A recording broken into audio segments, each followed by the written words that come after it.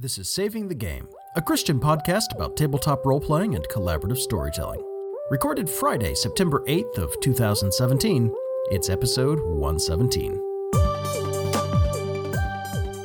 In this episode, Adam Gottfried joins us to discuss planning Fear the Con 11 and other cons.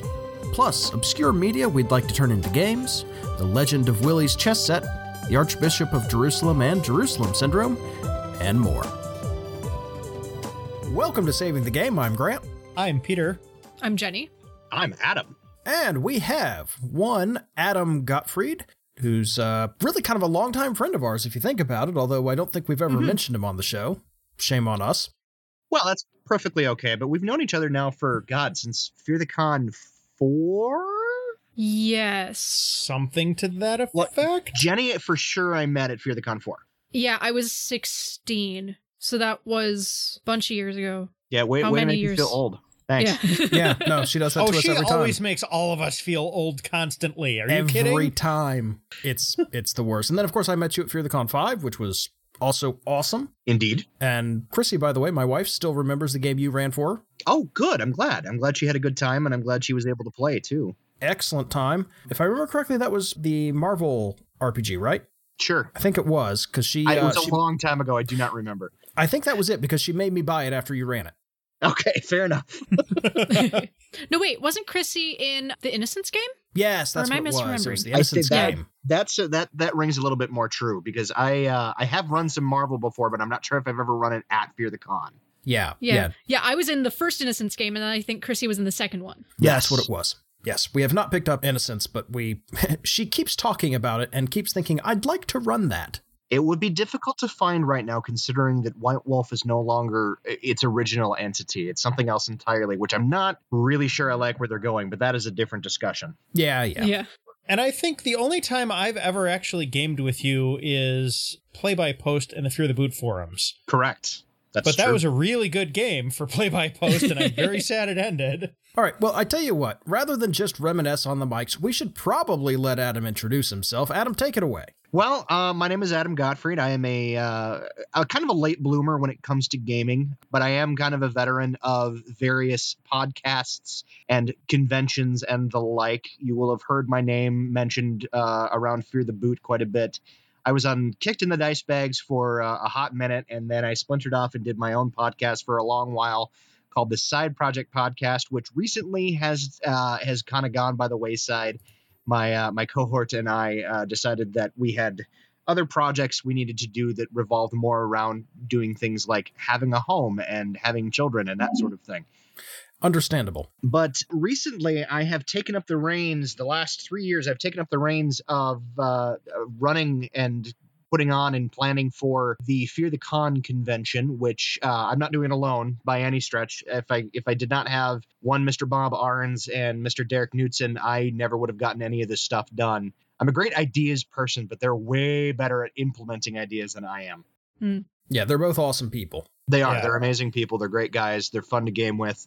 If you've never been in a Bob Arns game, one, prepare for NC-17 content, and two, be prepared for the most terrifying ride you will ever taken in your life. And I mean that in the best possible way. Yeah, I believe Grant and I were actually in the same room as one of Bob Arns' games at a Fear the Con. Yes. And just overhearing it was something. It was definitely something. Well, I had the great pleasure to play in Bob's Paranoia game that he ran with a chatbot as the friend computer. Yeah, that's right. Yes. He did do that. And this, I think, says something about Bob. First of all, he works with artificial intelligences. Like, that's his day job. Very intelligent guy. He's probably the smartest person I know in real life. Yeah. Second, he programmed it with the contents of the TimeCube website and all the dialogue from Portal. That was the seed data for his little chatbot AI that he used for this. And third, there was a problem when he printed off the character sheets for whatever reason. Everything on this Paranoia character sheet that I had and that Pat Roper had was shifted up one character in the character set it was printed in, right? So like the capital A became capital B. Capital Z became lowercase a. Interesting. 1 became 2. And so my character, who was supposed to be named Brian, but was instead named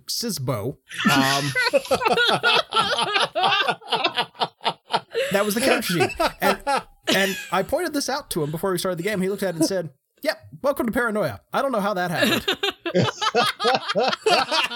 Now, the great part about this is that this also increased all the stats. Oh my. Oh. And his response was, "If you can decode it, you can keep it."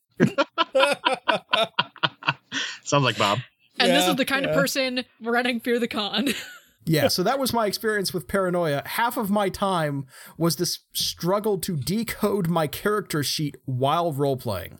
One more quick Bob Arns anecdote. If you've ever heard the song by Mikey Mason, Scooby Thulu, that was a Bob Arns game. Yes, that was the one that Jenny and I sat next to.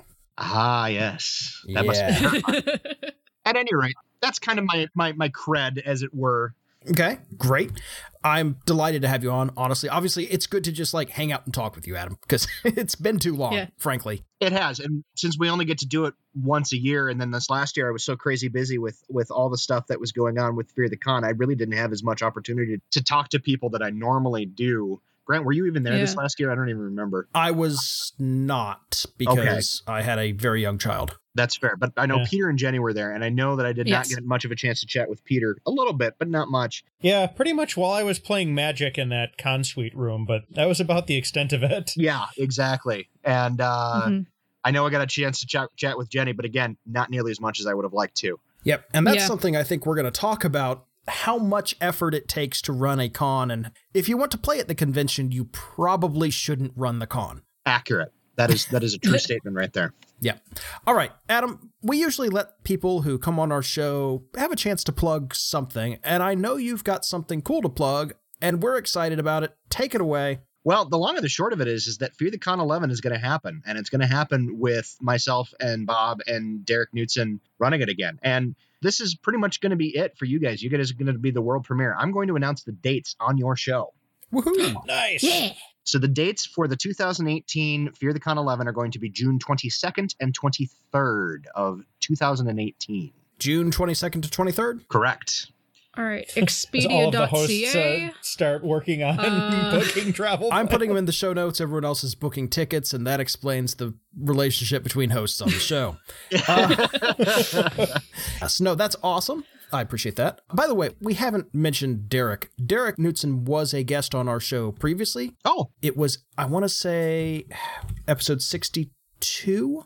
Somewhere in the 60s. I will put a link to it in the show notes. It's when he was talking about Fear the Charity. Oh, yes. And that happened this last year, and it will be happening again. He's got big plans for the charity this next year.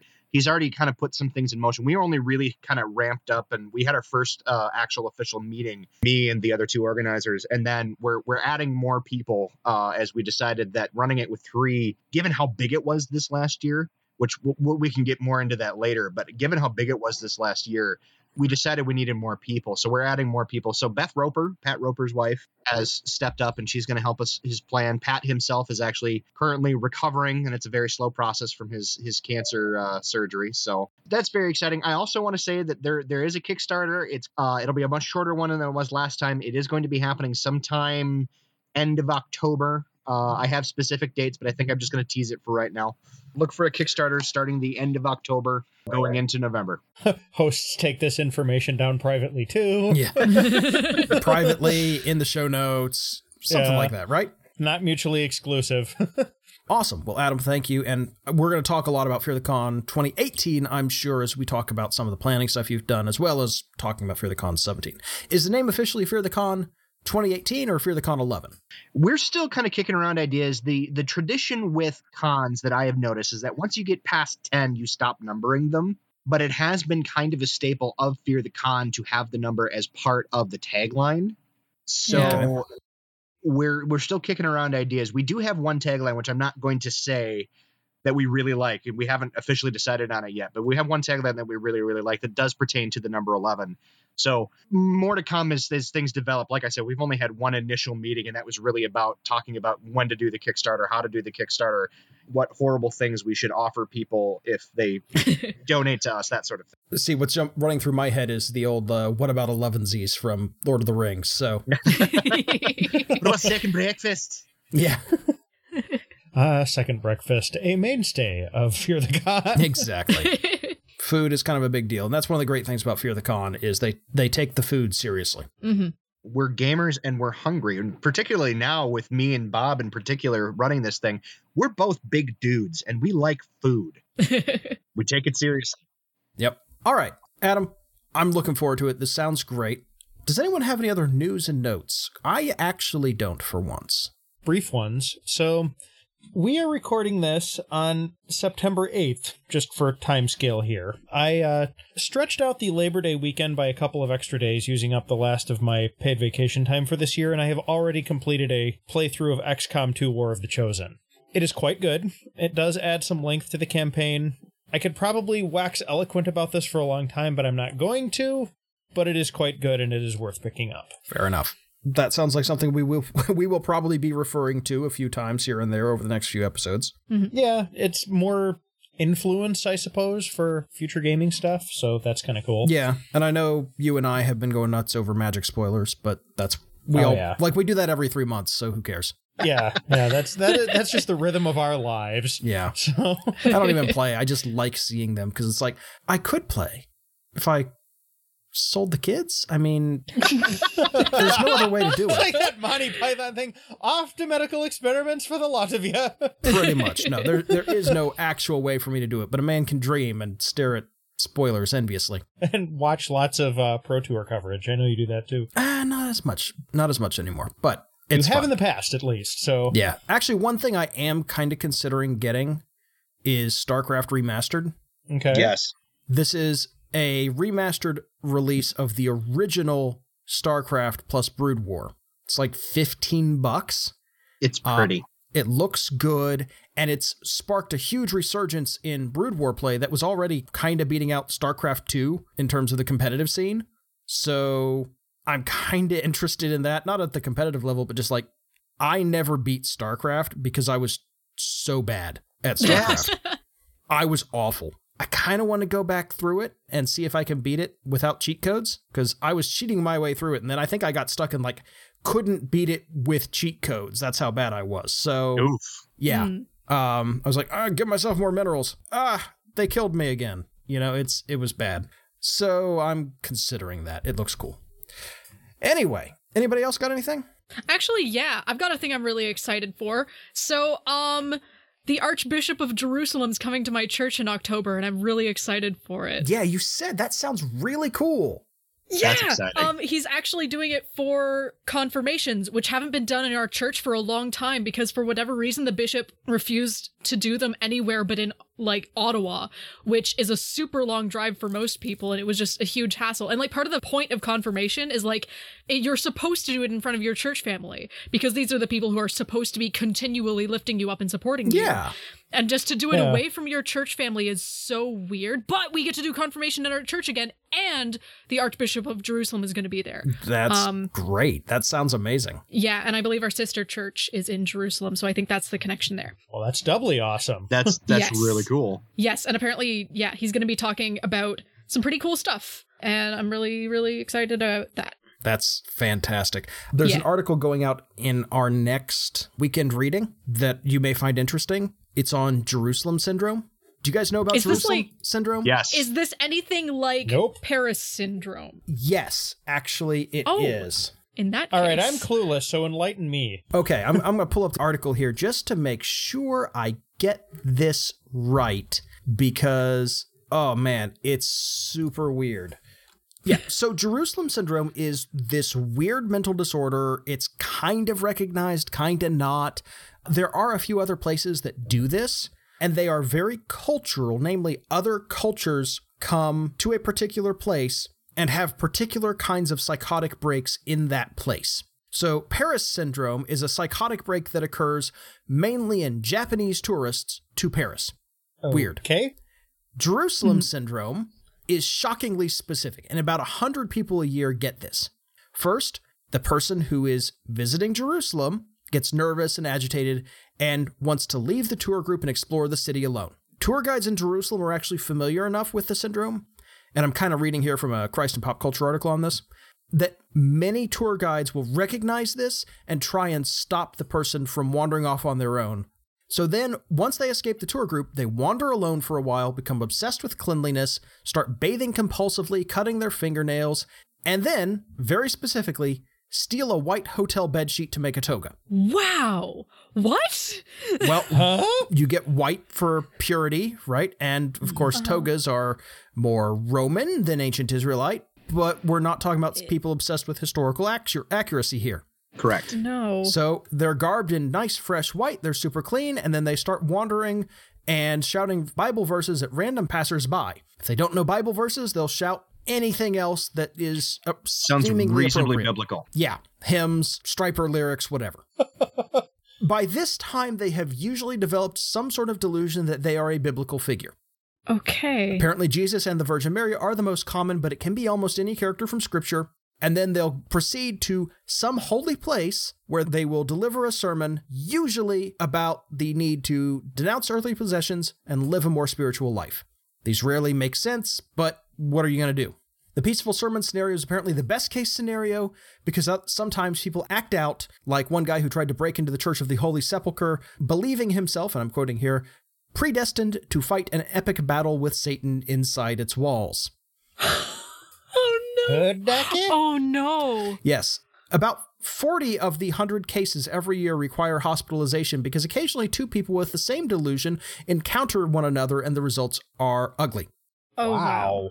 Interestingly, this seems to only happen with Jews and Protestant Christians. Never Muslims, never Catholics. Never Catholics is interesting to me. I'm wondering if there's some sort of similar Vatican syndrome for Catholic individuals.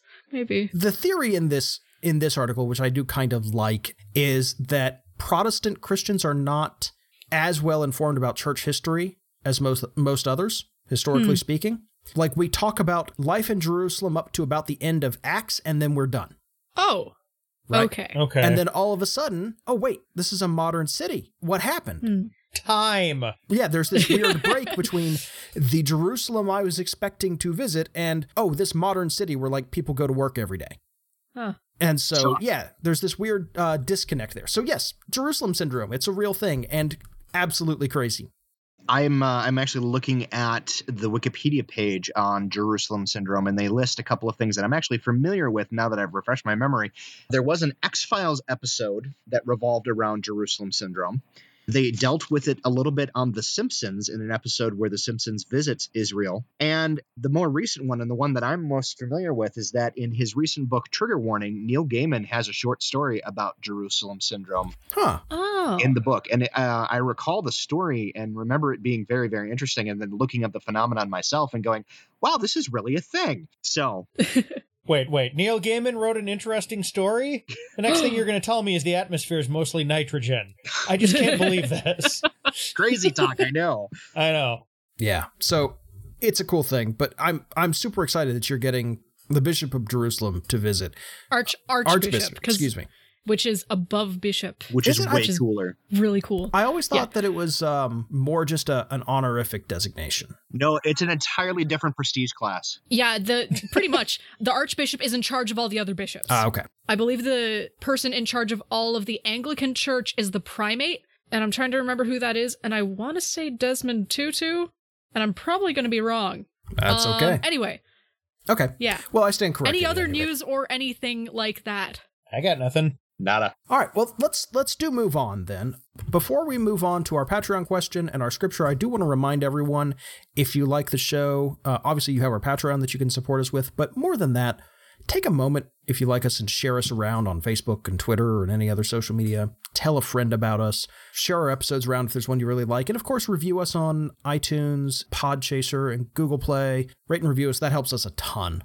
I've personally checked out Podchaser, and I say this as someone who listens to a lot of podcasts. It's a very, very user-friendly format in which to listen to podcasts, and you can rate and review individual episodes as well. Yeah. So that'll help us as well. I do like that a lot. Yes. So as a guest of the show, I'm going to clarify something. Rate them kindly. If you have not nice things to say, just move along. Well, an honest review that's got useful feedback, I'm entirely happy with. Fair enough. Mm-hmm. Yeah, we've actually taken a couple of, I think, like 4-star reviews where people were like, oh, I mostly like this, but I have this criticism. And, we've kind of sat down and looked at each other and been like, the guy's got kind of a good point. Let's do this and this in response to that. Yeah. So some good honest feedback is very valuable sometimes. Absolutely. All right, let's tackle our Patreon question, shall we? Okay, this one is from Jim Nambad, longtime listener of the show and longtime Patreon supporter. General friend of the show. Yeah. What movies or TV shows or video games make you think, oh man, I want to play this in an RPG? And he mentions that Jericho and Red Dawn make him want to play Twilight 2000. Every time he plays Overwatch, it's, these would make great champions characters, etc. Which is, a good question. I think we've answered this in a couple of different forms.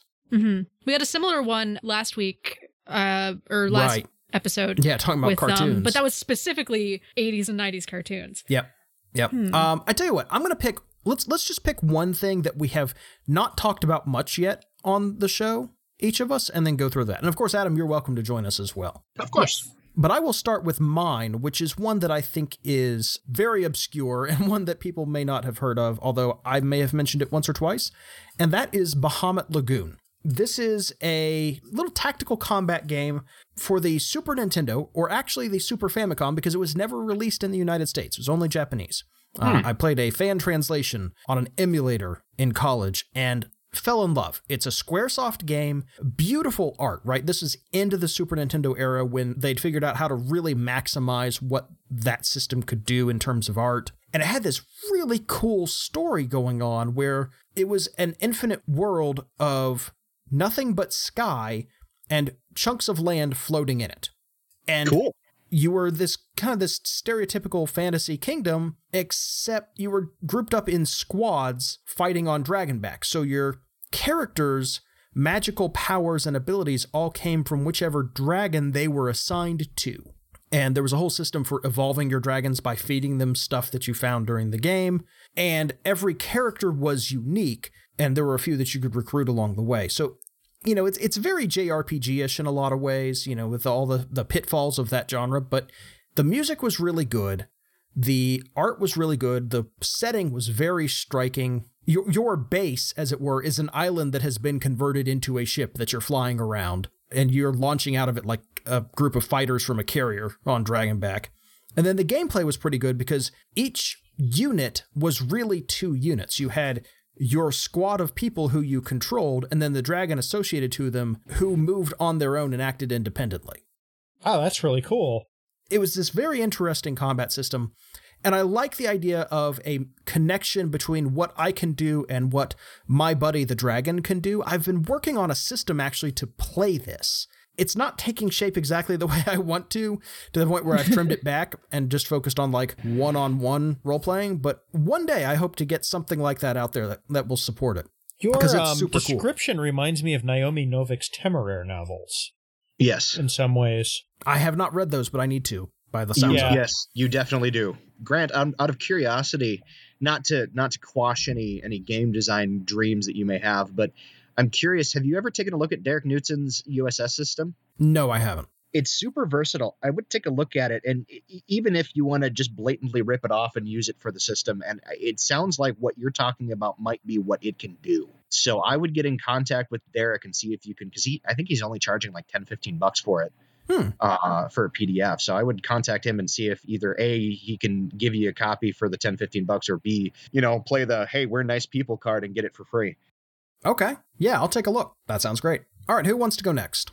I'm going to go with the Leviathan series by Scott Westerfeld, which was about the First World War, but the war was more about the ethics of genetic manipulation on the part of the British Empire and the countries immediately surrounding it in Europe in order to make essentially war machines genetically, as opposed to, mechs and mega tanks, as, is right and good in the eyes of God. Interesting. Yeah. So it's a really interesting steampunk versus like genetics punk kind of thing. And if anybody has a really good RPG system that does steampunk, send it my way, because wow, I really, really, really want to run something where whales are blimps. Such a cool series. I believe the term you're referring to with the genetics is gene punk. gene punk. I think Okay. that's actually a thing. Yeah, and I'm Okay. pretty sure the term for whales as blimps is any game Grant wants to play now. Or any series that Grant wants to read now. Yeah, that too. They're generally found in young adult fiction. I started reading them in high school. There's only 3 books. It's a finished series. Yep. And it's very, very good. And there was actually a picture of the map of the world that was going around uncredited for a long time on Tumblr and Facebook and Reddit and all sorts of places. And basically Russia is depicted as this gigantic bear. And I think... I do think France was a frog, if I recall correctly, which is You should find this on Google image search or something and have Grant put it in the show notes because it's a cool picture. It's a very cool picture. Yep, definitely put it in there. All right, who else? Well, real quick, for those people who are going, why would you redo the World War I that way? Historically speaking, it is actually pretty accurate. Like the events that happen in the story actually happened in history. They just didn't involve mechs and giant genetically engineered creatures and all of that stuff. Like what happens in the story, the reason why the war starts is the same reasons why the war started in reality. Obligations and lack of rapid communication and transit technology. Well, specifically, it starts with the assassination of Franz Ferdinand. Yeah. That's how it starts. Yep. Cool. World War I is probably the most criminally underutilized gaming setting ever, but that's a whole conversation on its own. Boy, I've got so many. I would say probably the entire plane of Tarkir for Magic the Gathering would be a fantastic role-playing setting. The digital board game Armello would be really cool, but I think the one I'm going to focus on is a little bit of a deeper cut. Have any of you guys ever played the old first-person shooter Brink? Yep. No. No. Okay. So Brink is a very interesting game. It's a weird kind of post-apocalyptic. You're out on this floating city, basically, kind of an artificial island out in the ocean someplace. And as far as anybody on it is certain of, at least, it's the only safe place left on Earth. There are 2 factions. There's one that wants to keep the Ark safe and everybody on it there. And there's another group of rebels that wants to try and make contact with the outside world. One of the things that they did exceptionally well in this game is that neither one of these factions are the clear-cut good guys or bad guys. The developers went to significant lengths to make those 2 factions both sympathetic and both morally equivalent to each other. And that would make for a very fascinating role-playing game. Yeah. That one's going to be my poll. Okay, cool. Adam? I'm sitting here considering, and there's as like Peter said, there's so much stuff that you can pull from that would make great role playing. You know, like the Valerian and the City of a Thousand Planets. Like the movie, the acting wasn't all that great, but and the plot wasn't great either. But the visuals were just amazing, and I sat there thinking, God, I would love to play in a system like that. So that's a great one. But Yep. And you know that's based on an old series of European comics, right? yes, which I actually read long before the movie ever was a thing. My French teacher actually had copies of Valerian in French class, and we could peruse the comics, and it was interesting. But that's neither cool. here nor there. I would also love to see a setting with DuckTales as the. I'm sure you guys have covered that a little bit, but as DuckTales is the setting, because having now seen the first episode of DuckTales retold or whatever, I'm really excited for it. That's going to be awesome. But ultimately, I think what I'm going to settle on is actually pulling from books, as Jenny did. The Dark Tower series by Stephen King, I absolutely adored. And I know that's not a popular choice, and I want people to kind of divorce themselves from the idea that the movie has anything to do with the books, because it doesn't. Don't get I have me wrong. not read those yet, but I haven't looked at any reviews of the movie or listened to, say, Movie Master or anything like that, talking about the movie, because it is on my list of things I want to read at some point. The movie, if it were called anything other than Dark Tower and had any other association other than Dark Tower, would have been a decent movie. Okay. Unfortunately, because they did try to lump it with that particular franchise, it failed miserably in what they were trying to do. The Fair enough. series itself covers so much of not just Stephen King's significant body of work, but they also cover a lot of various literature that exists. They covered a bunch of Richard Adams stuff. They cover a bunch of, at one point, they literally wander through Leng. I mean, it's insane. And they wander through like the world of the little engine that could. I'm dead serious. It's so rich with all this stuff that Stephen King himself has kind of accrued, through his own vast reading library. I mean, even to the point where, and lots of authors do this in a metaphorical sense. He did this in a literal sense. He wrote himself into the story. And normally when authors do that, I'm like, well, that's kind of a pompous and terrible thing to do. But he did it in such a way where he didn't actually paint himself in a very good light when he did it.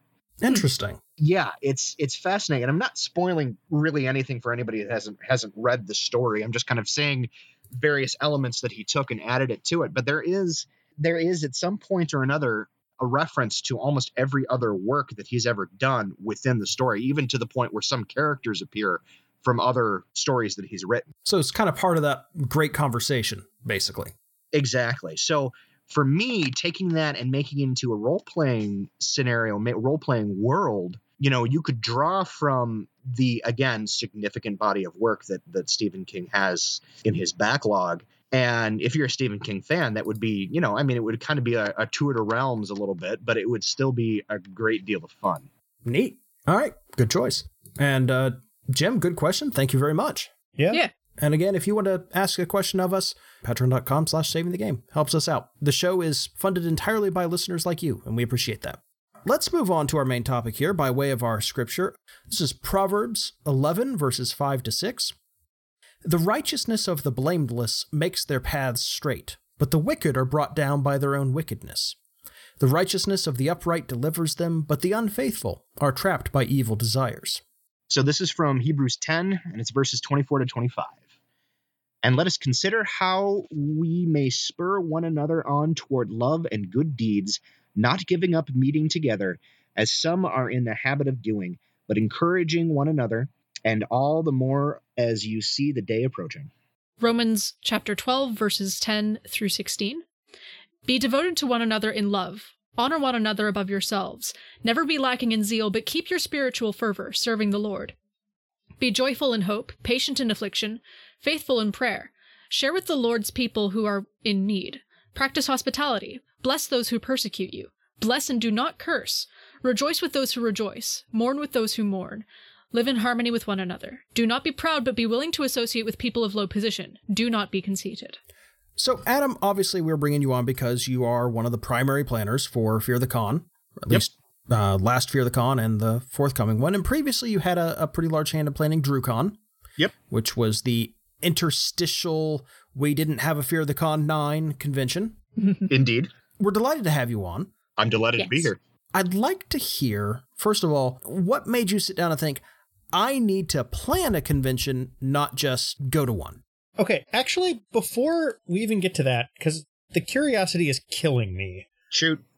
Why us and not Fear the Boot or Kicked in the Dice Bags or one of the many other podcasts that you're associated with for this particular topic? We've had this on our list for ages, and, we love talking to you, obviously, but I'm just curious, why us? There was a number of reasons why I initially approached Jenny with it, and I know she came to you guys. The biggest reason is Fear the Boot is a great podcast, and it's at this point, it is the longest running RPG podcast out there. But they have talked ad nauseum about con planning and Fear the Con in particular and all of that stuff. And I feel like their audience, while varied, and definitely I imagine you have some bleed over with your podcast, their audience is very likely sick of hearing. For me, your audience is a bit different than the usual audience that I tend to pull, which is not to say that this is a bad thing at all, because it's not. It's just, to me, this is getting to a larger audience that we have not in the past really been able to communicate with. Does that make sense? Yeah, perfectly. Yes. I was just a little curious because we are kind of small, so. Well, I'm not exactly a big fish in a big pond. I mean, true. I am a known quantity here and there, but that's not always a good thing. Fair enough. Well, I do appreciate you coming to us with it and, as soon as we heard about the topic from Jenna, we were like, oh, wait, a chance to talk to Adam and hear about con planning? Yeah, it's like, well, we can Done cross this and one done. off the list that's been on here for years, so... I'm pretty sure it was one of the first things we put on our topic list. Yeah, and it's telling that we haven't gotten to it until now, so... Yeah. Almost like you and I don't know the first thing about this, and Adam does, so let's let him talk. Seriously. All right. So, yeah, what got you into this? That's a really good question. What it comes down to is that I've always been a planner. That's just kind of in my nature. When we do games, even if I'm not the GM, I am often the one planning and pushing for the next game. As we get older, I've noticed that the tendency to have a regular like Friday night game goes away, because as your children in particular start to age, they start getting involved in activities that are not gaming. And even if they are gaming, they're not necessarily the games that you're in. And so your Fridays become eaten up with other responsibilities and obligations and privileges in a lot of cases. Like I spend a lot of time with my kids and going to their schools and volunteering and all of that stuff. But I have always been the person that has been the planner. I've always been the person that said, hey, we're going to do this game and we're going to do this game on this day. Does that work for everybody? And so it was kind of a natural progression for me to start getting to a point where I wanted to do more than just plan schedules. I wanted to do larger events. And I started having ideas for things that would only work in a con setting. So years ago, I started putting together, when I was kicked in the dice bags, I started putting together a little miniature tabletop convention that was literally just getting together with a bunch of people at our friendly local gaming shop. And I called it Microconsum, which was a terrible pun, and I am ashamed of it. Ultimately, when Fear the Boot announced that they were going to take a hiatus, and having gotten to know some of the hosts and heard a lot of the ins and outs of the planning and kind of what had gone on in years past, when they announced that they weren't going to do it, I said, if they do this, they're going to lose a great deal of momentum with the con goers, the people who traditionally went to Fear the Con. And that's not really something that I'm comfortable with, because this Fear the Con for me, like, I love going to cons. I really enjoy it. I go to Gen Con every year. We have a local con up here that I go to every year. There's a few other cons that I've gone to regularly. I can speak English, I promise. The point is, I decided that it was something that needed to happen, that there needed to be some kind of placeholder for Fear the Con in lieu of the hosts actually planning it. So at Fear the Con 8, which was the last one planned by the Fear the Boot hosts, I sat down with Derek Knudsen and actually Keith Bird originally from Kicked in the Dice Bags, and we had a conversation. And ultimately that conversation led to us including Bob Arns, whom I had been getting to know specifically at that con. Like, he and I got to know each other a little bit at Fear the Con 7, but he and I really kind of bonded at Fear the Con 8. And so we included Bob Arns, and he eventually wound up moving to Minnesota, not because of me, but because that's his family's from here. It just happened that I live here too, so we gotten to be really good friends since that point. But ultimately what it came down to is the three of us decided that we needed to do something in place of Fear the Con. And we did DrewCon as a placeholder to Fear the Con, and it was really for us a proof of concept. Can we do this? Can three guys who don't live anywhere near St. Louis plan a convention that's happening in St. Louis? As it turns out, the answer is yes. So it seems like the answer is yes. So one thing that we should probably clarify for our listeners, why is it called DrewCon? Or was it called DrewCon? It was called DrewCon because it took place at the Drury Hotel and Suites in St. Louis, which the Drury is, I believe they're a St. Louis-based company. Okay. Yeah, I know we have them here, actually, where I live. Yes, but I believe they started in St. Louis. They've spread out significantly across the southern area. We don't have them in Minnesota at all. I don't believe we have them in Illinois either. More's the pity, really. They're a very nice hotel chain. I agree. Yeah. And that's part of the reason why when we started after DrewCon, we decided to stick with the Drury Inn and Suites for Fear the Con 10 was because Fear the Boot has been using Druries to house people for the con since Fear the Con 5? It was 5. 5 was the first year in the Drury. Yep. And the staff was always amazing. They accommodated the bejesus out of us. It was ridiculous. Yeah. Like they gave us spare rooms that weren't being used specifically for the purpose of gaming. Right. Like they were like, hey, we don't have this meeting room booked out for anything. Use it, please. They were super, super nice about it. Okay. As long as we're plugging the Drury, I have to tell this one. Are you guys familiar with the tale of Willie Gross's missing chess set? No? I am, but go ahead and tell it. Okay. So one of my friends that I usually only see at Fear the Con is a guy by the name of Willie Gross. He lives all the way up in the Seattle area. So he is not convenient to the St. Louis area by any stretch of the imagination. No. So one year he had one of those portable traveling chess sets, in a zippered case, and he accidentally left it at the Drury. Imagine his surprise when the next year he went to check in and they handed him his chess set back at the front desk. That's amazing. Wow. That's really awesome. I know I worked in a hotel. That would not have happened at our hotel. Jeez. I know that for a fact. That's amazing. It would have been stolen immediately. Probably by me, not gonna lie. Because something gets left, you just know that nobody's gonna come back for it. You know. I happen to have some very nice scented candles because of that. Because, Okay. yeah. And this has been our confessions segment. Yep. Shameful hotel employee confessions with Jenny. Yep. There was a really nice package of pasta that I got too. Yeah. The more you know. The more you know, the more inside jokes we have fuel for later. Okay. Indeed. Yep. Well, Wow. So ultimately what came of this is, so we did DrewCon and it was a proof of concept. We wanted to see that if 3 guys who didn't live there could do a con that was there. And it worked out. I mean, it wasn't a huge con. It wasn't a super well-attended con. We had about 50 people show up. But here's the thing. They were 50 people from all over the place. It wasn't just 50 locals that showed up. Like Jenny and her family showed up. Mm-hmm. We had some people we had the whole Indianapolis crew. We had some folks from like Tennessee. We had some folks from Texas. We had some folks from, there was one group of guys that came from Colorado. We had a pretty decent turnout in terms of where people were from. It wasn't just 50 locals. So after we sat down and we, at first we were a little disheartened that not more people showed up, but we sat down and we calculated in the fact that a lot of people came from all over the place. And we said, people are dedicated to this con. Let's see what happens if we do Fear the Con 10. And so we asked permission from Fear the Boot to call the next one Fear the Con. And Dan Reppiger was more than happy to allow us to do that. And the planning process went and we did the Kickstarter and we nailed the Kickstarter, and more things were pointing to this being a very successful con, although I was reserving judgment until the actual day of because anything can happen. And ultimately, we had more people show up at Fear the Con 10 than had ever shown up at any Fear the Con previously.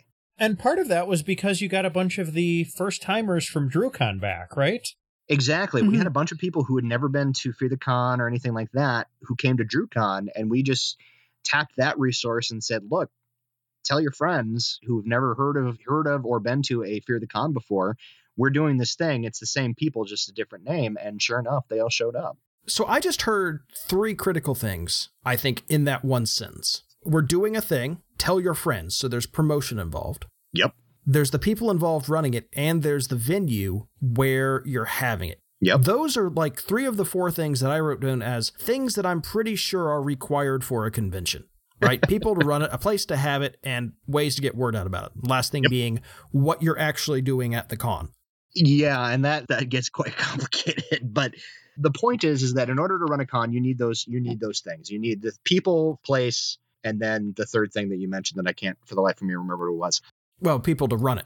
People to run it, right. And of course, content, what you're actually doing. So 4 total. Yeah, and then this year we had more people than we've ever had before.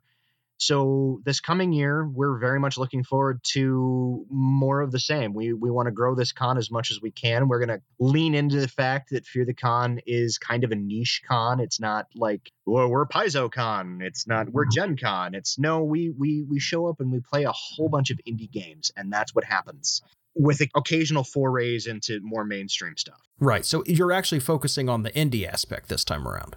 I don't know if we're going to necessarily make that a huge talking point, but we're just going to kind of lean into it. Like we're not going to sit there and we're not going to contact like the local Pathfinder Society and say, hey, run a bunch of events here. You know, if they want to run an event or two or game or two, that's fine. But we're not going to be like, hey, come run a special event here or something like that. That's not going to happen. We're going to lean more into the more indie aspects of the game because lots of really random stuff has come out of past Fear the Cons. I mean, Scooby Thulu was a thing. Fear the Earthshaker was a thing. I mean, it's just been this massive indie con for the last, 10 years. Why mess with success? The other thing that I always consider to be kind of a quintessential Fear the Con kind of thing is kind of the family reunion aspect of it. Do you want to touch on that at all, or? Yeah, absolutely. One of the reasons why I wanted to continue doing the con in the first place is because Fear the Con is one of the only places that I get to see certain people, Jenny chief among them. Yep. It really is one of those things. It's always been such a small con, or has felt like such a small, because we had 180 people this last year. That's not small. I did not get to shake hands with every single person who walked through that door. With DrewCon, I did. Yeah, that's definitely verging into medium-sized, at least. It is. Mm-hmm. It is. I'm not saying it's huge, but it's definitely not small anymore. But it is still that kind of family reunion, despite the fact that I didn't get to meet everybody and talk to everybody who was there. It still felt very much like this is the family reunion that you don't dread going to. Yeah. Yeah. Well, and it's also the family reunion that's happy to add new members. Yeah. I mean, Yeah. we're not elitist at all. We're happy to have more people come in and we'll welcome them with a beer and a handshake, figurative beer and a literal handshake. Yeah. Well, sometimes it's a literal beer. That's been nice. Yeah. True. And that's one thing that we had to unfortunately let go this last con was beer. So, and that's not coming back anytime soon, unfortunately, because of various things. We looked at the amount of money that was being sunk into liability insurance as a result of the beer, and it was significant. So, yeah, so we're running this via crowdfunding. So we want to try to keep the numbers down as much as we possibly can, so we don't have to rely on a select few people who make a ridiculous amount of money to fund this con. Which is how Fear the Con worked for its first 7 years. Yeah, basically. Mm-hmm. The hosts put up most of the money. Ticket sales did not come close to covering what they put into it. Last year, we ran at a loss, too. Not a significant loss and not nearly as significant as had been before. But you'll notice, those of you who paid into the Kickstarter last year, you'll notice this year the Kickstarter will be slightly larger. And that is simply there to kind of defray the costs that the organizers themselves kicked in. I'm dirt poor, so I did not actually run at any loss. But both Derek and Bob put in more than their fair share of financial backing. So, And I guess that is a conversation that's worth having. Is the financial success a metric that you guys use when you're looking at, are we going to do this again? Obviously, in this case, it's like, can we afford to do it again? But is this like, okay, we're trying to make X amount of money off the con?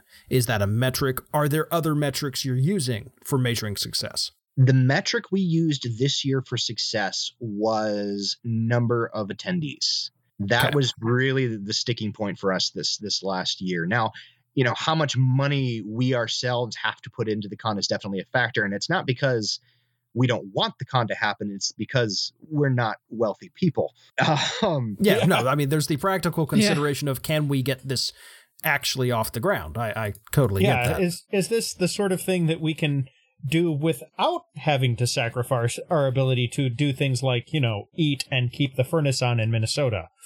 Which is an incredibly important thing for more than half the year. Yeah. What it comes down to, particularly this year, the metric of success we're looking at is, can we increase the number of attendees that we have? Which, if we get, I'm shooting for 250. If we can get 250 people to show up, I will be the most happy organizer you will have ever met. I will be exhausted, but I'll be happy. Okay. But the other metric that we're looking at is, can we get this con so that it is self-sustaining? The ultimate goal here is with Fear the Con for us, and if we wind up handing the reins either back to the hosts, who are more than, at this point, like now that they've had a break, they're at this point willing to take over again. But since we're willing to run it, they said okay. Right. But we want to if we do hand the con back to these guys, which I don't know if it's going to happen. Right now we're all pretty committed to doing it at least this year and probably the year following. But we want to hand them back a self-sustaining convention, a convention that is for the Fear the Con crowd, paid for by the Fear the Con crowd, so that, when we hand the reins back, that no money comes out of our pockets or whoever takes over's pockets, and that we have a not only a self-sustaining con, but a con that is ultimately growing into a larger community. Okay. I've got a few more questions for you. Lay them on me. I'm ready. First of all, when you did DrewCon, as opposed to Fear the Con, which is in a different venue, right? Fear the Con 8 was at a convention center, kind of a public rental area. It's a community center, but yes. Community center, yeah, there we go. And then this one obviously is in a hotel. Yep. Different venue. Were you looking at accessibility as one of the things that you were trying to take care of? Because that's a conversation I hear a lot about conventions, especially recently. Yes, that definitely was. When we were sitting down to figure this out, we basically said, look, there's no reason why we can't do this. And there's no reason why we can't do this at a hotel. We knew that we weren't, with DrewCon in particular, we knew we weren't going to get the same numbers that Fear the Con 8 had. Right. We were looking at it in the terms of what can we get, but still be able to grow into. Mm-hmm. So we switched to the Brentwood Drury. Brentwood is a suburb of St. Louis. And the idea being that we have the hotel where people are staying be the same venue as where the con itself is happening. And they have a bunch of meeting rooms and a bunch of those sorts of things. It is their business center. It's closer to the airport. It is their flagship hotel in St. Louis. So it is literally the largest Drury in St. Louis. It's also probably the nicest Drury in St. Louis, which works out because it's also the newest. But ultimately, what we were looking at was we wanted accessibility. We wanted to make it super easy for if you had a half an hour gap or a 45-minute gap between games that you could go up to your room and take a nap. Yeah, and that was actually really nice this year to have that capability. Yeah. It was. Absolutely. Yeah, and I was actually talking about in terms of, say, somebody in a wheelchair or something like that. Oh, but yeah, certainly I think that factors in. That was also a thing. Like the Drury itself, there is some up and down. There's an upper and a lower ballroom, but I got to say this year in particular, their elevators were really flipping fast. So we got up and down quite a bit without a problem. So in terms of like wheelchair accessibility or handicap accessibility in general, the Drury was definitely a positive consideration. It made it so much easier. And then, I mean, looking at it from a point of view of, well, and the aisles are cavernous in that place. The hallways are huge. Yeah. Right? You could do a wheelchair race through that building and still have space for people to walk around. One of the things that sold me on it is that I could pull a full-on Julia Andrews down the hallway and sing the sound of music at the top of my lungs without touching my fingers to the walls. Yeah. That's impressive. Not to say whether or not I did this, but I super did this. Right. No, I mean, obviously. And here's, I guess, kind of my last question for you. When you're setting up a con, did you design a code of conduct? And I'm kind of pulling from conversations that I've seen people have about conventions. Codes of conduct have been a big thing in the public conversation about gaming and nerd cons for a little while now. Yeah. Fear the Con, I don't remember there being one necessarily, other than the general please don't be awful rules, but sometimes you have to be specific. And I know some organizations, specifically Contessa, will not show up at conventions that do not have codes of conduct and harassment policies and stuff like that. With Fear the Con, it's been a little bit different. And the reason why it's been a little bit different is that because of the podcast and the forum community that built up around the podcast, Dan Repperger set down a very specific and a very erudite set of rules based around the forum behavior, their code of conduct. And those sets of rules have carried over into how you behave at Fear the Con. So there really hasn't been a terrible need to set specific code of conduct guidelines for Fear the Con. Now, going forward, there is every possibility, and I should probably even say probability, that we are going to need to do this, particularly if we're looking to grow the con. But ultimately what it's come down to is there's a level of accountability that happens at Fear the Con. And this goes back to this being like walking into a family reunion. Everybody there is not a separate entity. Everybody there is part of a greater community. So everybody there is willing to hold other people accountable for their bad behavior. Which means that if you do some of the stuff that makes up some of the horror stories I've heard, 5 or 6 people from the community will probably help you into the trunk of your own car. Not to put too fine a point on it, but... To be perfectly honest, and there's some shenanigans that I probably should not talk about publicly that have happened in the past. But part of that solution at one particular con was both me and Bob acting as bouncers. Both Bob and I have had bouncing experience. I used to work in clubs as a bouncer. I'm 6'1" and 280 pounds and kind of a terrifying individual if I decide to be. And Bob is very good at distracting and keeping people talking and keeping people engaged without them throwing a punch at his face. So to some degree, that being part of the Fear the Con thing, like if, I'm a really nice guy and I'm incredibly approachable. But if I have to put on the bouncer hat, I will. And I can be a terrifying human being when that happens. And nobody wants to see that. Nobody in the community wants to see that. Nobody wants to see me have to get to that point. So I think everybody, to some degree, is going to hold not only themselves accountable, but everybody else accountable so we don't have to deal with this stuff. And last year, everything that we had to deal with had nothing to do with the people who showed up. There was some shenanigans with some other guests at the hotel that the hotel had to deal with, but had nothing to do with the Fear the Con attendees. And that is part of the reason why the jury is so keen on having us back over and over and over again. Like the woman, our contact at the jury afterward, shot us an email and said, so when can we get you guys on the books for next year? It's a good sign. That's a good sign. Yeah. That's a very good sign. Absolutely. Yeah. To put the previous jokes aside for a moment here, one of the things that I think probably does work in the specific case of the Fear the Boot community is because it's such a community instead of a collection of individuals coming.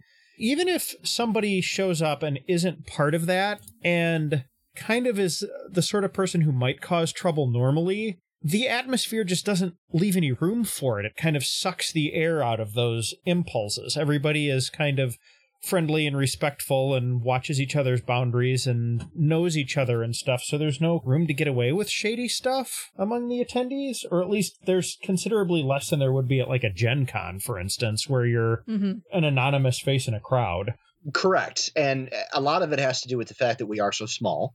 But I agree with you that the mentality and just the general energy of the con is vastly different than almost any. No, I can honestly say it is vastly different than any other convention that I have ever attended because of that sense of community. Even if you're not part of the community. Well, the first time I showed up was Fear the Con 4, and I was nervous. Like I'm an extrovert and I like going into new situations, but I was a little worried about stepping into the situation where people had already gone to 3 other conventions, and this was, I was worried about stepping into the room and would I know anybody and would I be able to connect with anybody and da-da-da-da-da-da. I also suffered from some elements of anxiety, so that was part of it too. But having done that and then walking in the room and then Zeke Copper Eyes, Christian Clement, and I really hit it off. And he and I have been close friends ever since. Like he and I, every time I'm down in Indianapolis for whatever reason where he's from, we hang out. And Gen Con, we do the Thursday morning, we watch the crazy people walk into the vendor hall for the first time as just this en masse crush sea of people going in. Like this is a thing that we do.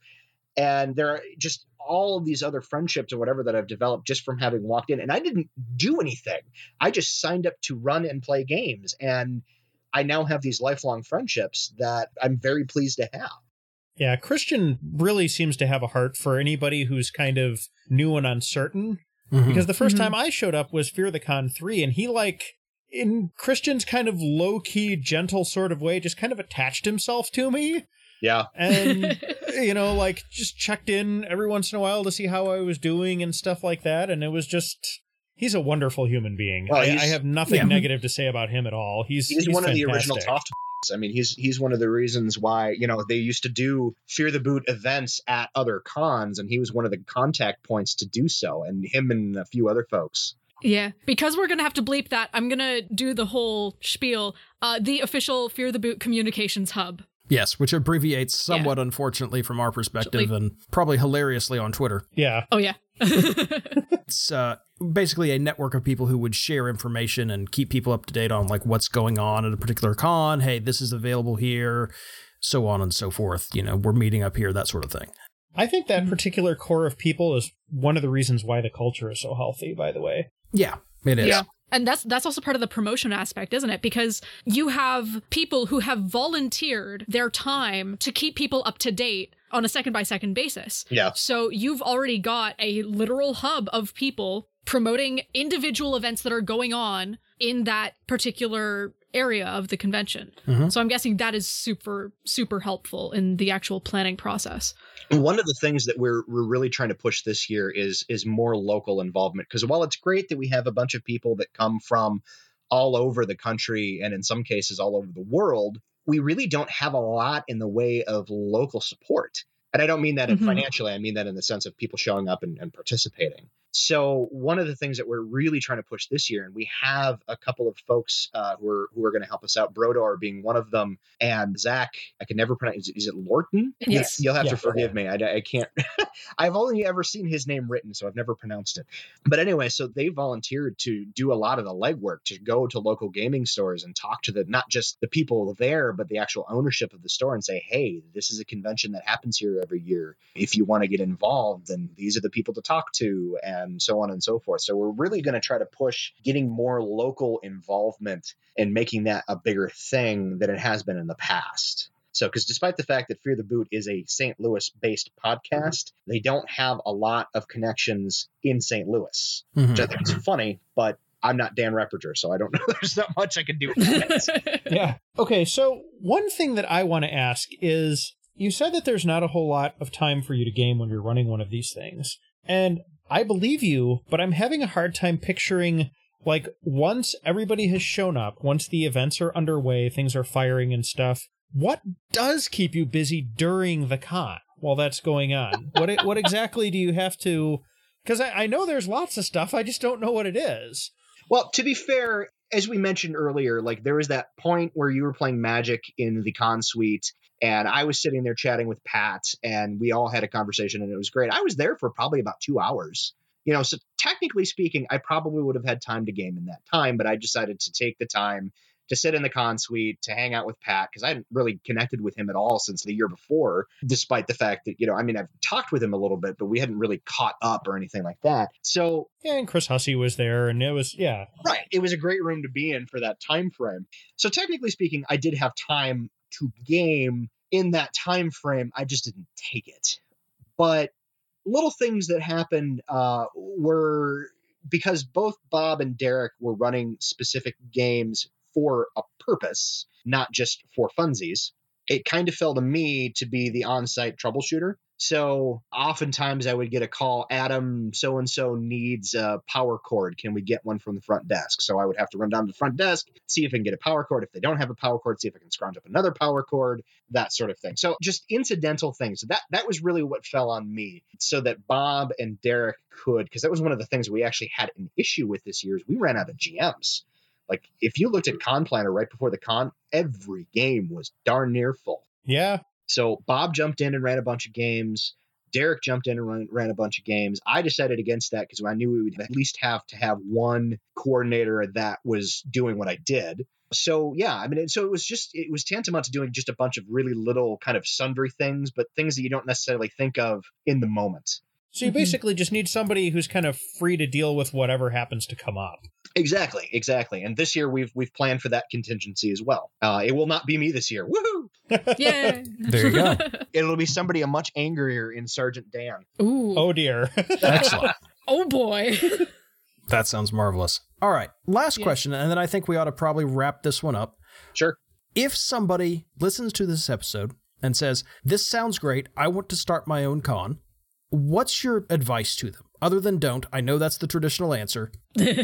Seriously, if they want to do it and they think they can, what's your advice for them? Okay, all joking aside, and I wouldn't honestly say don't, because it actually has been a very gratifying experience for me. Frustrating at times, but gratifying. And there is a learning curve. Any advice I can give, first and foremost, befriend Bob Arns and Derek Knudsen. Right. No, what you need to really do a con is you need a good support structure. No one person can do something like this on their own. Planning a con, and Beth Roper has been known to say this, planning for the con is like planning a wedding every single year. that's one of those things that most people only do maybe once in their lifetime. So if you go at it with that mentality, thinking about it that level, there's going to be that level of logistics and that level of detail that you have to put into a convention like this. And probably that level of expense too, realistically. Realistically, I mean, last year we ran it at significantly less than you would normally do an average wedding. I think an average wedding in the United States costs between $15,000 and $20,000. And we ran the con last year at about just shy of 10. So a little bit less than that, but like traditionally in the past, Fear the Con has cost close to that. So if you go at it with the mentality of there's going to be a ridiculous amount of planning, a ridiculous amount of logistics that you have to acknowledge, and you surround yourself with the kinds of people that complement your own skill set rather than people who will just throw wrenches in the works and that sort of thing, you'll be well on your way to planning a decent con. Okay. And that's probably the best advice I can give you. The other one is when you decide to do it, don't decide to do it when you are drunk or any other way altered, and you're probably in good shape.